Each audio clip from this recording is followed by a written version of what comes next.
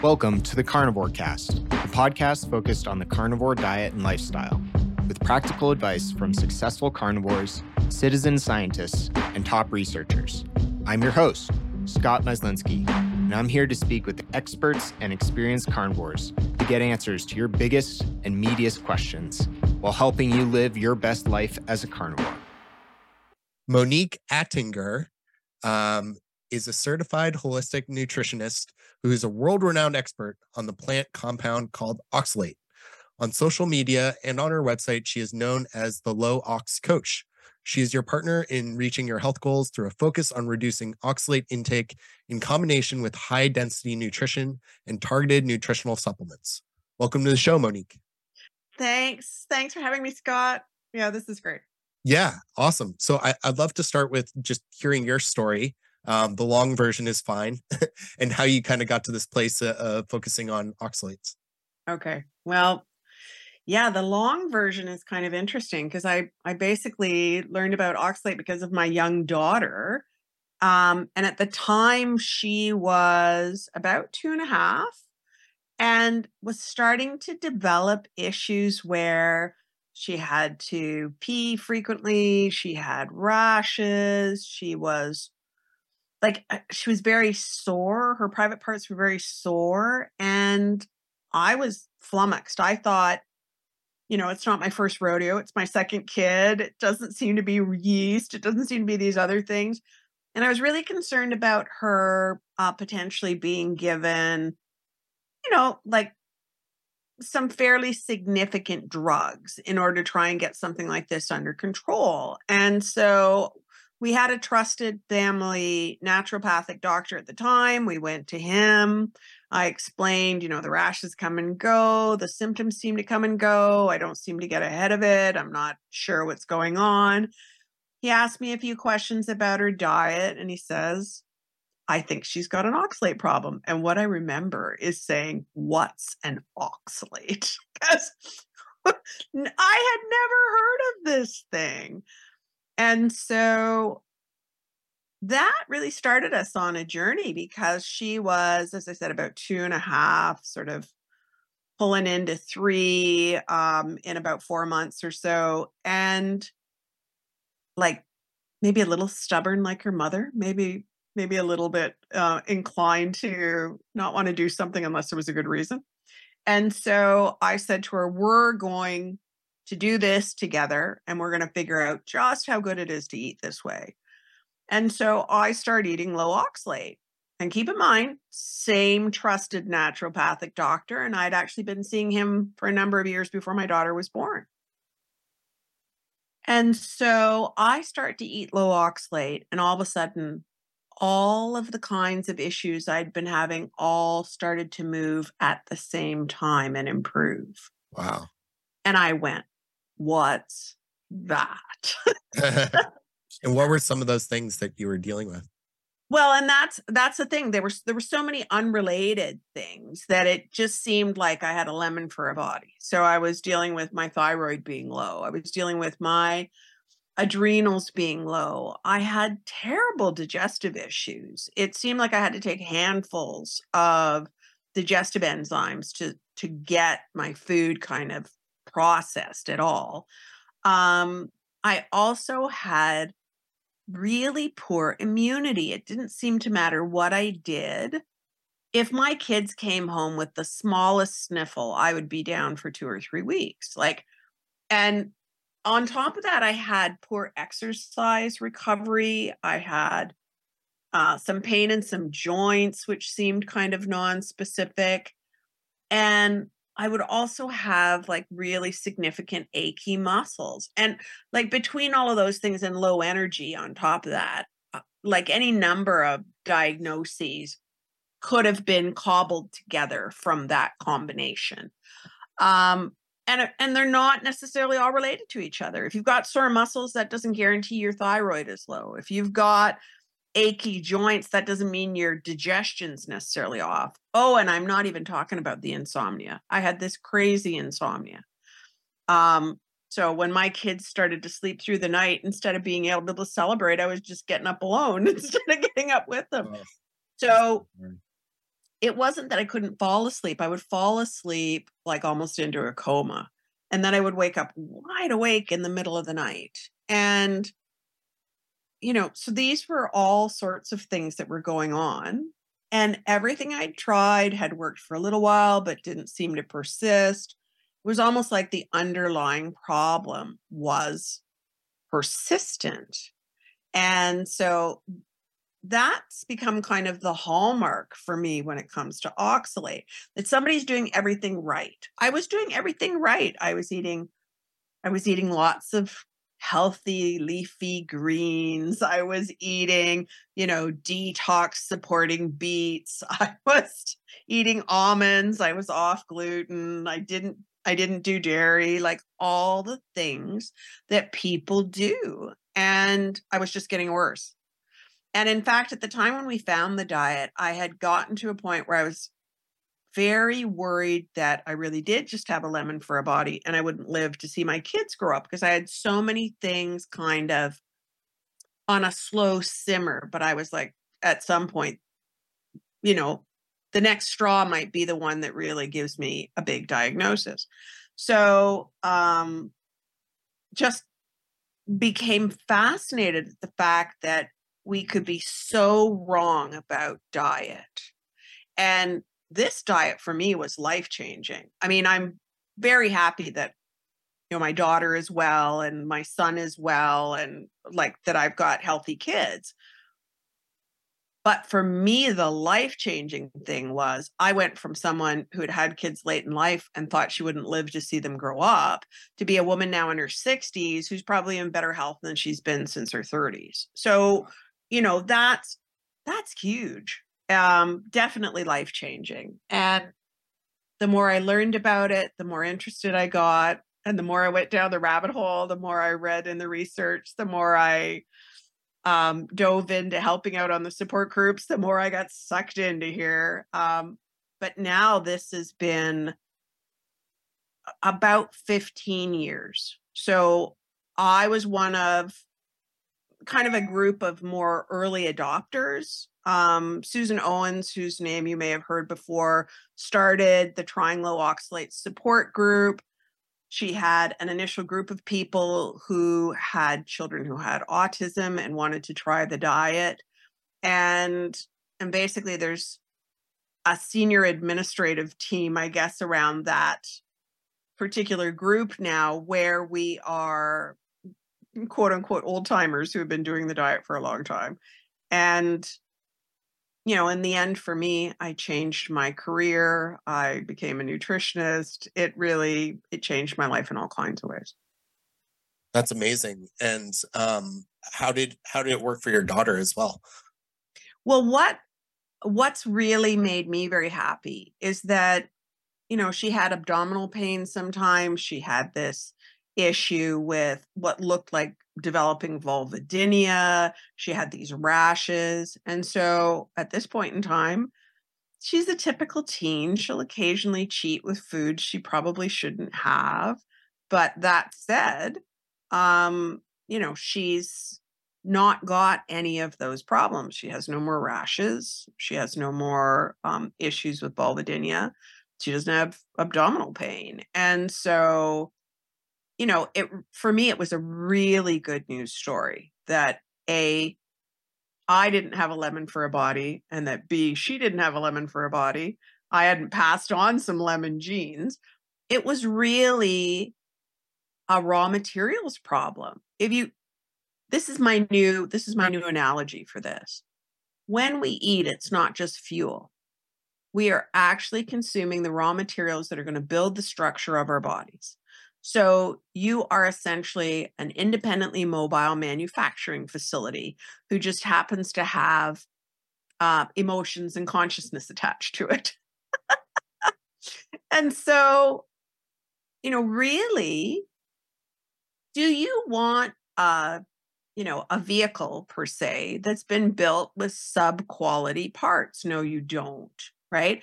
So once you start to bring in a really good quality diet, high nutrient, low toxin, then your body can build the kind of body you're supposed to have, right? And so the things that I thought were intractable and were never going to change about me turned out to be very amenable to change as long as I gave my body what it really needed. And nobody needs oxalate because it's a metabolic end product for us. Well, I was going to say toxin, but it's also a metabolic end product that we just get rid of because we have no functional use for it. And I think that's really where current nutritional advice does everybody a big disservice, because we really promote foods that have a lot of oxalate without looking at the impact that oxalate may have, and instead just looking at, oh, look at the nutrient density. But it's a trade-off thing, right? If I'm eating something that's really nutrient dense, but it's full of toxin that's going to make extra work for my body and is going to impact the effectiveness of the tissues that I build, that's not a win, right? Go someplace else where it's lower toxin. Yeah, and there are other high nutrient density foods which don't contain oxalate too. Absolutely. So, I mean, it makes sense that you'd be interested in talking to people about oxalate because oxalate's in plant foods. Yeah. It's not in animal foods. And so you can eat nutrient dense without these kinds of toxins by simply shifting your diet to be more animal based. And so I don't necessarily say everybody's got to be a carnivore, but I do think that everybody should be thinking seriously about eating a variety of good quality animal products, whole food animal products, because those are where you're going to get a lot of nutrient density, good quality materials to build that body with. And you're also eating foods that have essentially zero oxalate. And so that might leave some room for you to have the odd plant and not have your system be overwhelmed because, if my experience is any indicator, this stuff does bioaccumulate, and then you've got lots of fun going on. And what for those who I've had a lot of podcasts on oxalates, but for those who aren't familiar, what are some of the basic foods that like lots of people consume that are really high in oxalates? I do actually have a couple of articles that I wrote on my blog, on my website, where I set out what I call the oxalate dirty dozen. So if you're familiar with the Environmental Working Group and their dirty dozen, I have a dirty dozen too. And, common foods that we eat, which would be really high in oxalate, spinach. It seems like the world is having a love affair with spinach, and it's a dysfunctional relationship. And so, this is one of those ones where you're really not getting benefit from the food in the way that you might expect, especially when you talk about it being high in minerals like calcium and iron. Most of that in spinach is bound to oxalate. You are not going to get use of that.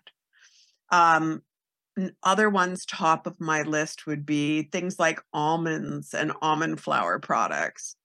I mean, almonds are the heavy hitters of the nut world, and they are used for everything now. So you're using almond flour for muffins, and you're, eating almonds as snacks, and you're drinking almond milk. And, this is a real challenge because a half a cup of something like almond flour will have about 400 milligrams of oxalate. And if you've ever seen those meal-sized muffins, the chances that those things, especially once they add other nuts, chocolate chips, spices, that one of those could have 600, 700, 800 milligrams of oxalate when you add it all up. I mean, that's not even hard to do. So that's got to be the top of my list. But other really challenging ones, rhubarb. Rhubarb is one of the highest oxalate foods you can eat where we still call it food. Honestly, loved it when I was a kid, but I remember being warned not to eat the leaves. Well, the leaves are even worse than the stems that we do eat. So rhubarb, beets and beet greens. Again, really high oxalate. And people think they support the liver. And here you are on this treadmill where the liver may be trying to get sulfate, pulling oxalate into it, causing you more problems. Swiss chard, some of the gluten-free alternatives outside of almonds like teff or buckwheat or quinoa. These are all really high. A lot of the spices can pack a lot of punch. So there's been this obsession with turmeric and adding turmeric to different kinds of drinks. It just makes me shudder. Every teaspoon of turmeric is about 50 milligrams of oxalate. Just don't. Cinnamon's another bad one.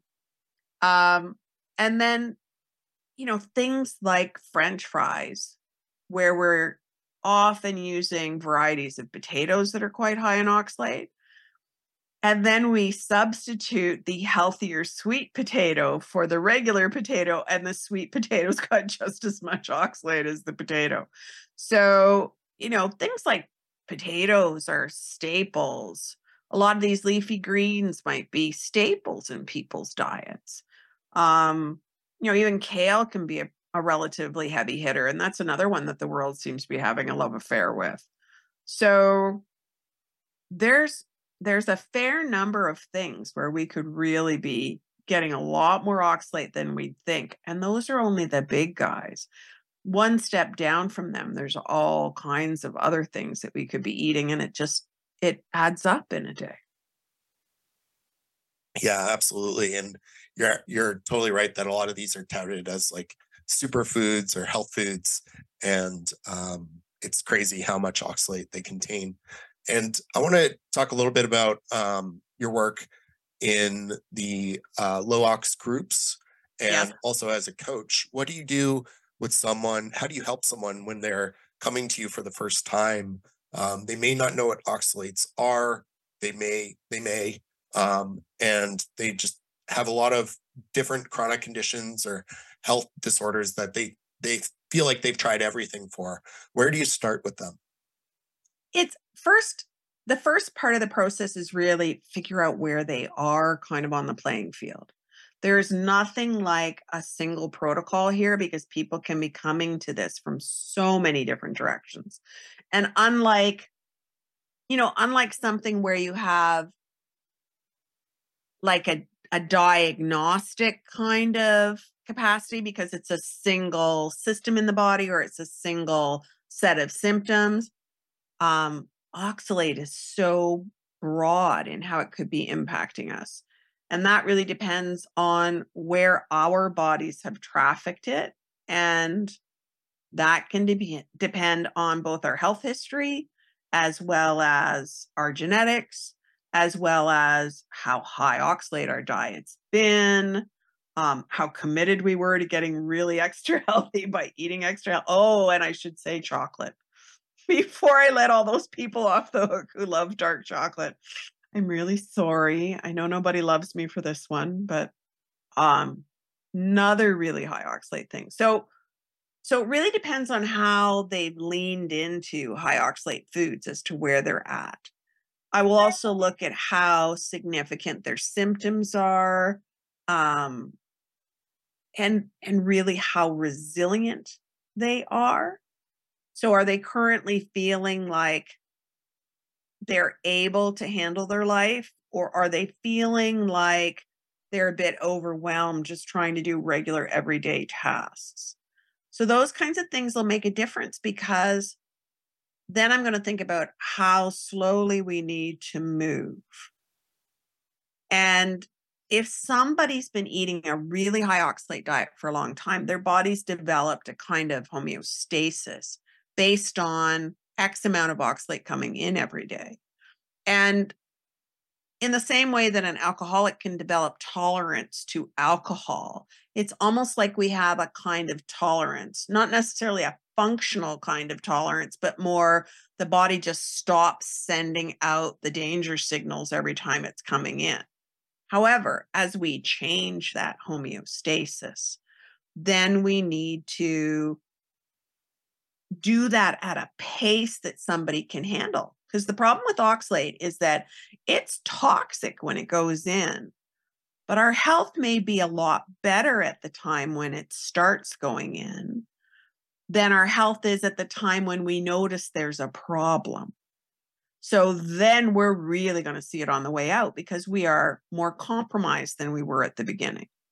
So I started probably eating a pretty high oxalate diet in my late 20s, early 30s. I didn't notice oxalate on its way in kicking my butt. I assure you, at 48, when it was leaving, I really noticed.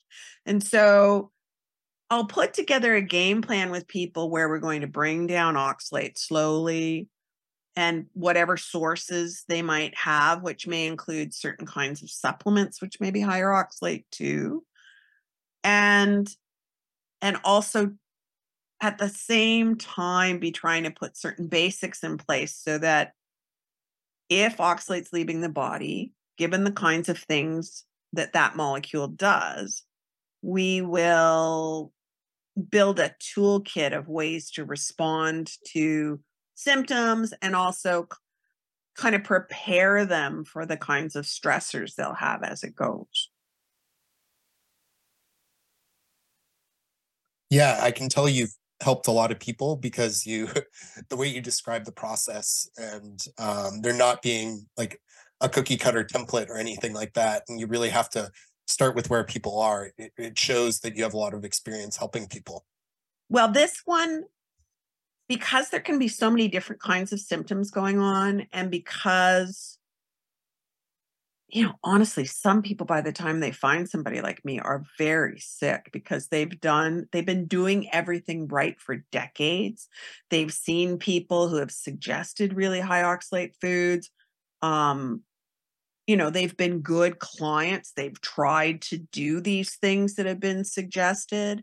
And so it really has to be nuanced. If somebody goes to someone and that person says, okay, we're just going to cut all the high oxalate diet foods out of your diet, and you're going to be eating, let's say, anything under 100 milligrams would be an improvement from somebody who's coming from like 1,500. But the problem with that is that drop is really precipitous. There's some kind of signaling in the body which has not been characterized by anybody, as far as I know, which allows the body to see that oxalate's either dropping in the gut or dropping in the bloodstream. And then the body will start to respond to that by mobilizing oxalate.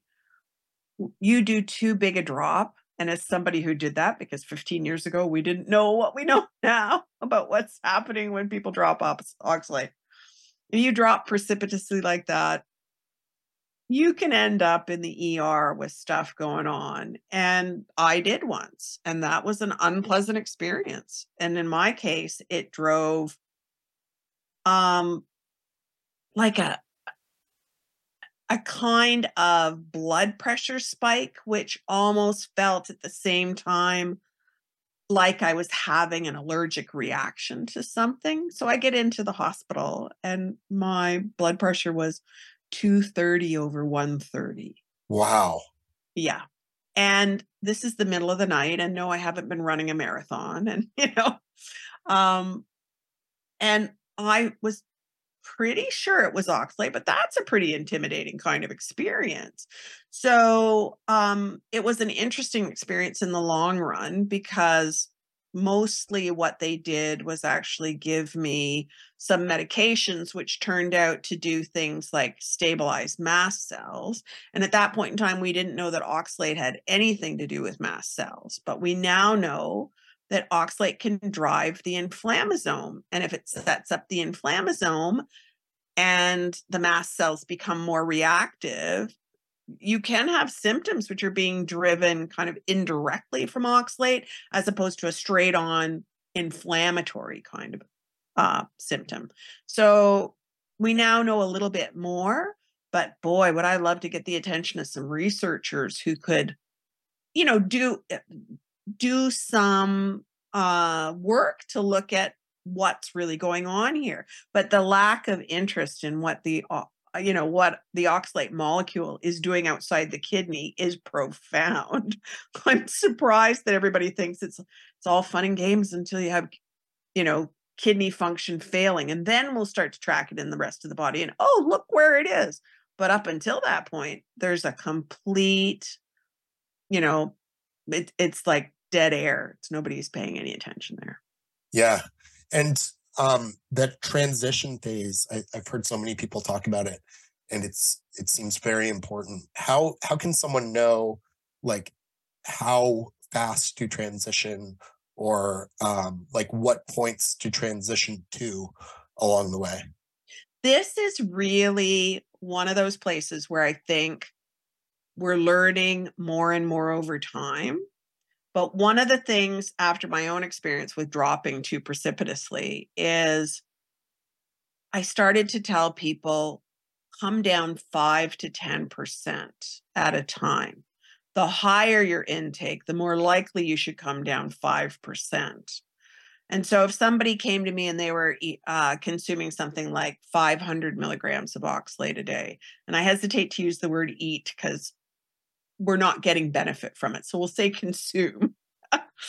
If they're taking in that kind of level of oxalate, they may be able to come down 10%. So that would be maybe 50 milligrams of oxalate each time you drop. Maybe you do that every 1 to 2 weeks. And if you see anything negative, you either hang out where you are or even go back up a 50 milligram jump. And just do that really nice and slow. And as you come into sort of the textbook definition of a low oxalate diet, which is around 50 milligrams, then maybe you're dropping 20 or 25 at a time, right? So I think it's got to be a lot more nuanced than people have considered.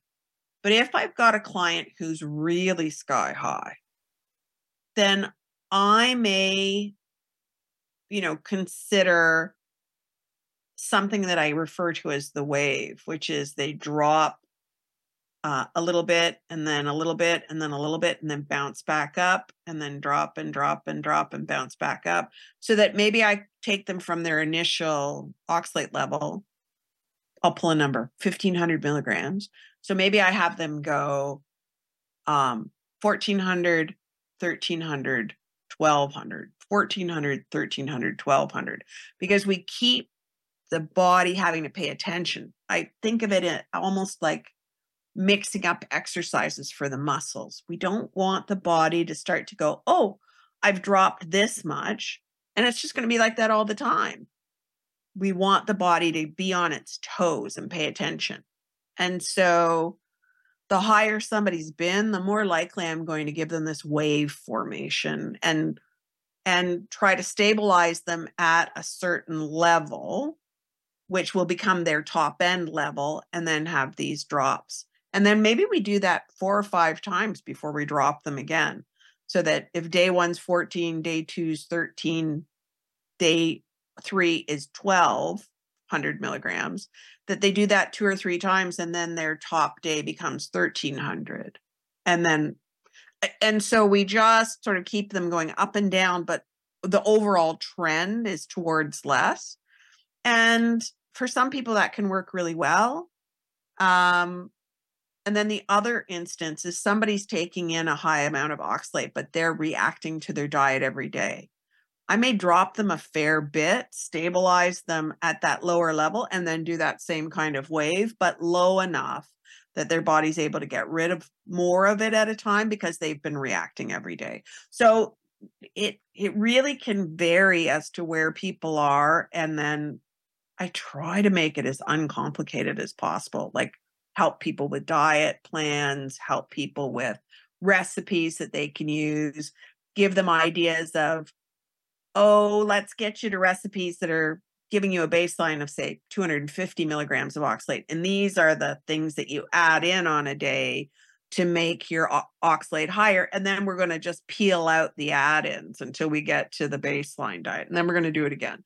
So, I've come up with more and more tools over time to try and make things less complicated, because honestly, people were doing things like, oh, all the biggest offenders in my diet are like I did. I dropped almonds, spinach, beets, and chard. And I was eating 2 or 3 of those things every day. Well, that was like about 1,000 milligrams of oxalate. It just would disappeared. It's not surprising I had some rough runs there. Yeah, really interesting. And what are some of the best resources for folks to figure out like how much oxalate they're intaking, and get a sense of like how much oxalate are in different foods? I would say of the resources out there, the one I trust the best is the one that the Trianglo Oxalate Support Group has. Now, is it the simplest tool in the world? No, but that's actually one of the reasons I like it. And I also know the researcher who's doing the testing for the group. So I trust that this doctor who has worked and published in the oxalate field is, doing a good job on the research and doing a good job on the testing, because he's got a history of, that's his research area, has been testing different levels of oxalate for intake. We also, through the Trianglo Oxalate Support Group, maintain thousands of lines of data on different foods. And I don't see anybody else doing that. And we test some of the, processed foods that people are using, bread, crackers, pasta, sauces, things that families will have had in their diet, so that they can understand, oh, when I was eating that, that gives me about this much oxalate. And it just gives us a chance to sort of peg them, because they may not have been eating the same amount of oxalate every day. They may have been going up and down. So if somebody can give me even 3 or 4 days of their diet, I can say, okay, you're doing approximately this on a daily basis. And that may be where I stabilize them, because they've been going up and down. And so that might be the kind of level. So if they join a place like the Trianglo Oxalate Support Groups, they'll be able to get access to that spreadsheet. And there are people like me who actually still volunteer on the group and try to pay forward, basically the support that we got when we needed it. That's great. Yeah, I think that group and then folks like yourself to give more personalized guidance are wonderful resources. And you've been in the oxalate world for over a decade now. What are some of the things that you've continued to learn, things that you've changed your mind on or have surprised you in the world of oxalates? That's a really good question. Because when I initially learned about oxalate, I just assumed oxalate was the problem and nothing else. And what we've learned over time is that there are other factors in the body that can affect trafficking. So that includes both the kinds of substrates that are moved by cell transporters and how those cell transporters may be affected by your genetics, none of which was on my radar at all when I started. But the other thing that's really changed is that we've started to understand and recognize why people who are reducing oxalate may find themselves having histamine issues or find themselves having salicylate issues. And so the more we learn about how oxalate is working in the body and what functions it tangles with and disrupts, then the better we can help people who are going through the process. So some people may temporarily see a histamine intolerance kind of issue, or maybe even a mast cell kind of issue. That's not a surprise to me at this point.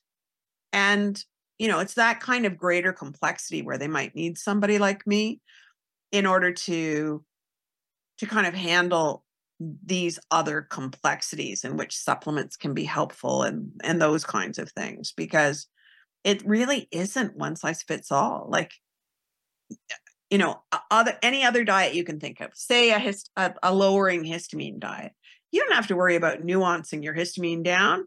drop that stuff out of your diet right away. There's no downside to that, right?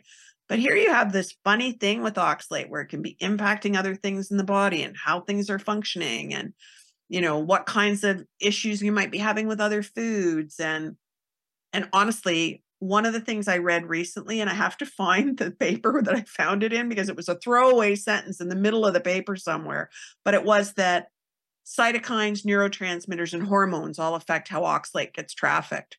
And I was like, oh Wow. my goodness. Because like, which cytokines, which hormones, where, what about oxalate? Like, there is so much we need to know there. So some of it, people are learning as they do this journey. And in some cases with people like me who say, oh, you've got that symptom and that happened when you took this supplement. So what could that be? And then, start to try and find the things that connect those dots. But again, I'm back to, would I love to find a researcher who would be happy to pick my brain and decide on some studies? Yeah. Awesome. Yeah, that's really cool. And what are you hopeful for in the future for the world of oxalates? Thinking about, you mentioned some of it there regarding research, but what else are you looking forward to? I'm really looking forward to people being able to dodge this bullet. We are all doing our best with our nutritional understanding wherever we're at. But I think that a lot of people are not being served by the kinds of standardized suggestions that we're getting. And there are so many people so wedded to the idea that certain foods are high nutrient, when in my books now, I'd say too much toxin for not enough gain. And so what I would love to see is more of this kind of discussion where we're saying, essentially, let's do a cost benefit kind of thing for foods, right? And that would automatically dump some of the problems like almonds and spinach to the bottom of the heap in terms of choices, as opposed to being at the top. And that alone would do so much, because I don't think that we have to be in a position where people who are doing everything they can to get healthier are not getting healthier. I think diet is, what I would love is for it to be recognized as the huge lever that it really is. I thought I had a lemon for a body. I thought I had bequeathed that to my kids. I thought I'd die young. I mean, I've gone back to do things like karate, to work out in the fitness club. My trainer has me doing Romanian deadlifts. I'm 62. I am not a 20-year-old, right? But I have energy. I have vitality. And when I look at my compatriots in my age range, they're not necessarily feeling vital. They're not necessarily having a lot of energy. They are taking one or more prescriptions. They have arthritis. They have all kinds of things. What if these are not diseases of aging, but are diseases of our diet? Changing my diet changed my life. And so what I'd say is, if you've been changing your diet and you're not getting better, please consider maybe trying reducing oxalate, trying to make your diet more nutrient dense, and, see what happens, because we can do so much better than this, I'm sure. Yeah, absolutely. And Monique, what are some of your goals for your own practice and helping people with low oxalate and growing that? Well, that's a really interesting question. One of the things I'm doing is trying to put more information up on YouTube. So I understand not everybody can afford to work one-on-one with somebody like me. So I've been looking at sort of a stair step approach. How can people come in at different levels where they can afford? So I now have my own YouTube channel, and I'm also involved with a group of the senior admin team from the Triangle Oxalates group. And we have called ourselves the Wizards of Ox. And we also have a YouTube channel. And I think the advantage of my own is that I have my own kind of focus. And the advantage of this group of four women who are also all long-term, involved with the low oxalate diet is that you get these different perspectives between the four of us. So I'm participating in both of those things. I also have a Patreon group. So that allows people to sort of subscribe to information from me, but do it at different levels based on what they can afford. And I do spend time there answering questions to make sure that if somebody's investing some in me, which helps because I have to keep reading, I have to keep doing all kinds of stuff in order to build my own knowledge, then I'm going to invest back in them. So that group is one of my favorite projects at the moment. I am looking at online courses that would be available for people to do self-study. So I'm in the process of that. And I love doing group coaching. So I haven't done that for a while, but hopefully in the next probably 6 to 8 weeks, I'll be doing another group coaching. And I may be doing that with another professional who specializes in the interstitial cystitis world, who recognized that oxalate was huge for her. So Mandy LaGreca and I have run a number of these group coaching sessions, and because she brings a different perspective, I find it great. I don't think people all have to be doing it exactly the same way. And then I am going to keep doing one-on-one work because people sometimes need a nuanced approach. They need recipes and tools and supplements, but sometimes they also just need hand-holding because this can be a scary process if you're really sick. And so I will always continue to do the one-on-one as well. And hopefully at some point I too might be writing a book. And again, I think that the field is open to having different perspectives and different ways of expressing the information, because I don't know about you, but sometimes I need to hear more than one person talk about a topic for me to sort of formulate like that bigger context and a more rounded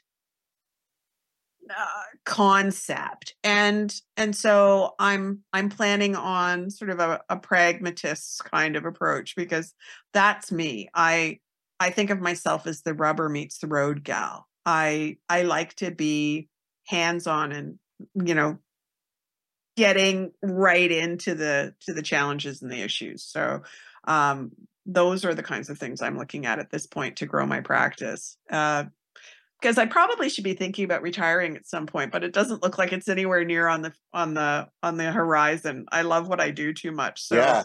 I keep telling my husband I'm on the Freedom 85 plan. Yeah, you seem incredibly passionate about all this, Monique, and I think it's so great that you found all these different ways to help people and engage with the low oxalate community, which is tremendous. It's really inspiring. This has been great, fantastic speaking with you. Really appreciate you taking the time, and I'll have links to your website and your social media in the show notes. But if there's anything else you want to leave listeners with, go ahead. Well, I'm really focused on how to make this more accessible for people and not so expensive. And so I'll probably get to you, Scott, a couple of things that might help people.